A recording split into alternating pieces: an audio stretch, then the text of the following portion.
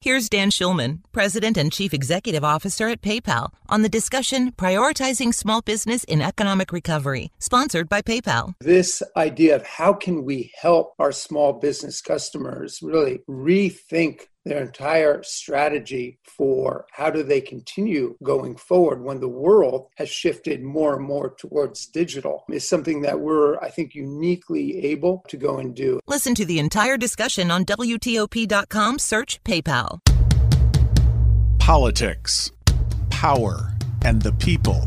From Washington, D.C., this is The Week on the Hill. I think that the administration is pulling this thing under control, and I think it's important to know that. I did not think it would only take 2 months to create the worst border crisis in the history of America. House Speaker Nancy Pelosi and House Minority Leader Kevin McCarthy with sharp differences on how President Biden is handling issues at the southern border.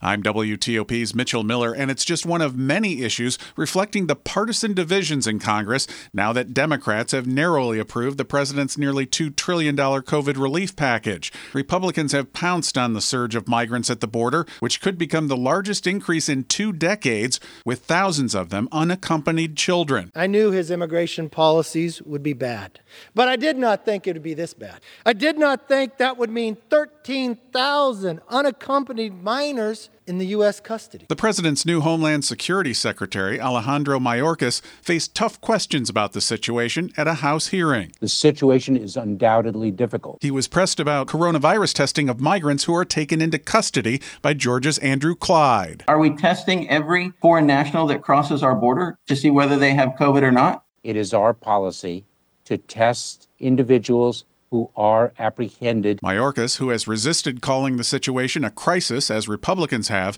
traveled to the border with a bipartisan group of senators on Friday to get a first-hand look at what's been happening.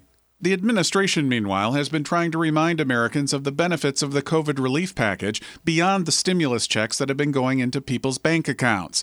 The president and Democratic lawmakers have been talking about a wide range of funding included in the measure, but they're also starting to look ahead at possible future legislation. Is there anything that both parties can agree to?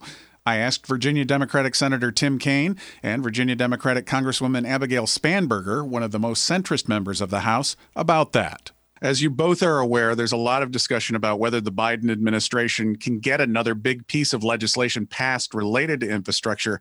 You're both known for reaching across the aisle, but given the rather toxic political atmosphere right now, do you think that can happen? And what do you think needs to get done to get something like an infrastructure bill passed? Mitchell, I'll say that I can't think of anything that has more prospects of bringing us together in a bipartisan way than infrastructure, because every Republican governor and every Republican mayor and every Republican chairman of a board of supervisors that I know wants the nation to do an infrastructure package, and Democrats as well. The Chamber of Commerce and organized labor want us to do an infrastructure package. So outside of Capitol Hill, the desire to do it is completely nonpartisan.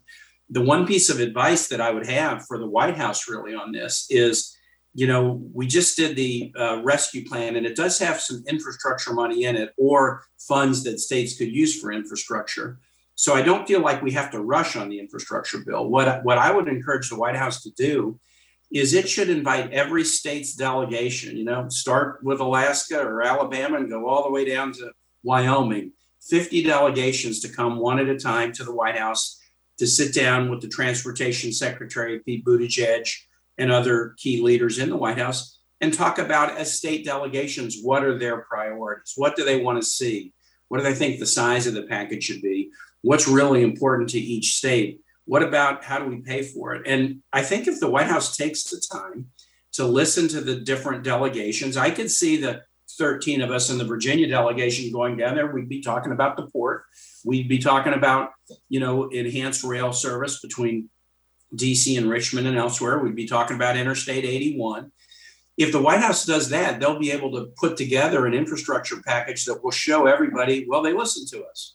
We have a slightly more comfortable majority in the House. And I continue to be focused on bipartisanship, not for the kind of hokey desire to have bipartisanship as just a goal, but because it's a means to the end of creating really long-lasting policy, right? Policy where we can bring broader groups of people, be they within a political party or, across party lines. The bigger the coalition behind an idea and a policy, the more support. The more support it engenders on the ground, and certainly the easier it is to pass in the House and ultimately the Senate.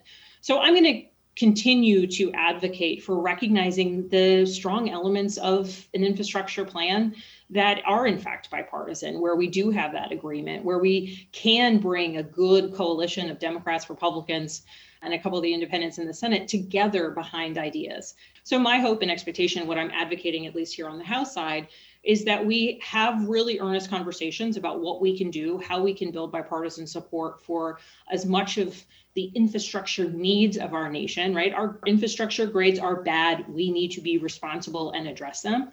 And then ultimately, reconciliation does exist as an additional tool, if and as necessary, to ensure that we're doing what needs to be done to invest in our country. Republicans are critical of Democrats for using budget reconciliation to pass the president's COVID relief plan in the Senate by a simple majority.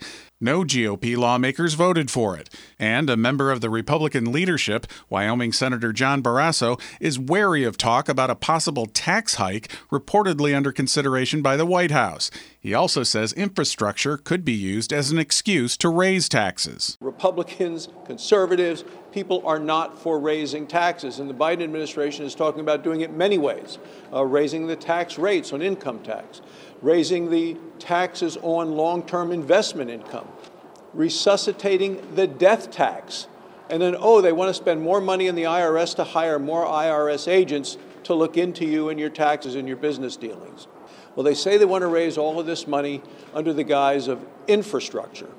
But infrastructure, the way that the Democrats are using the phrase, is just code for their climate agenda. I chaired the committee last time in the Senate, the Environment and Public Works Committee.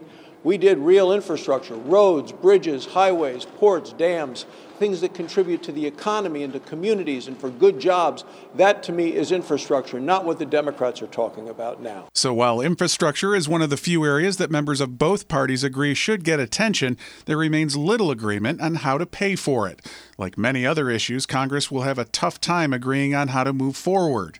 And the window for getting things done as a new president is typically pretty small.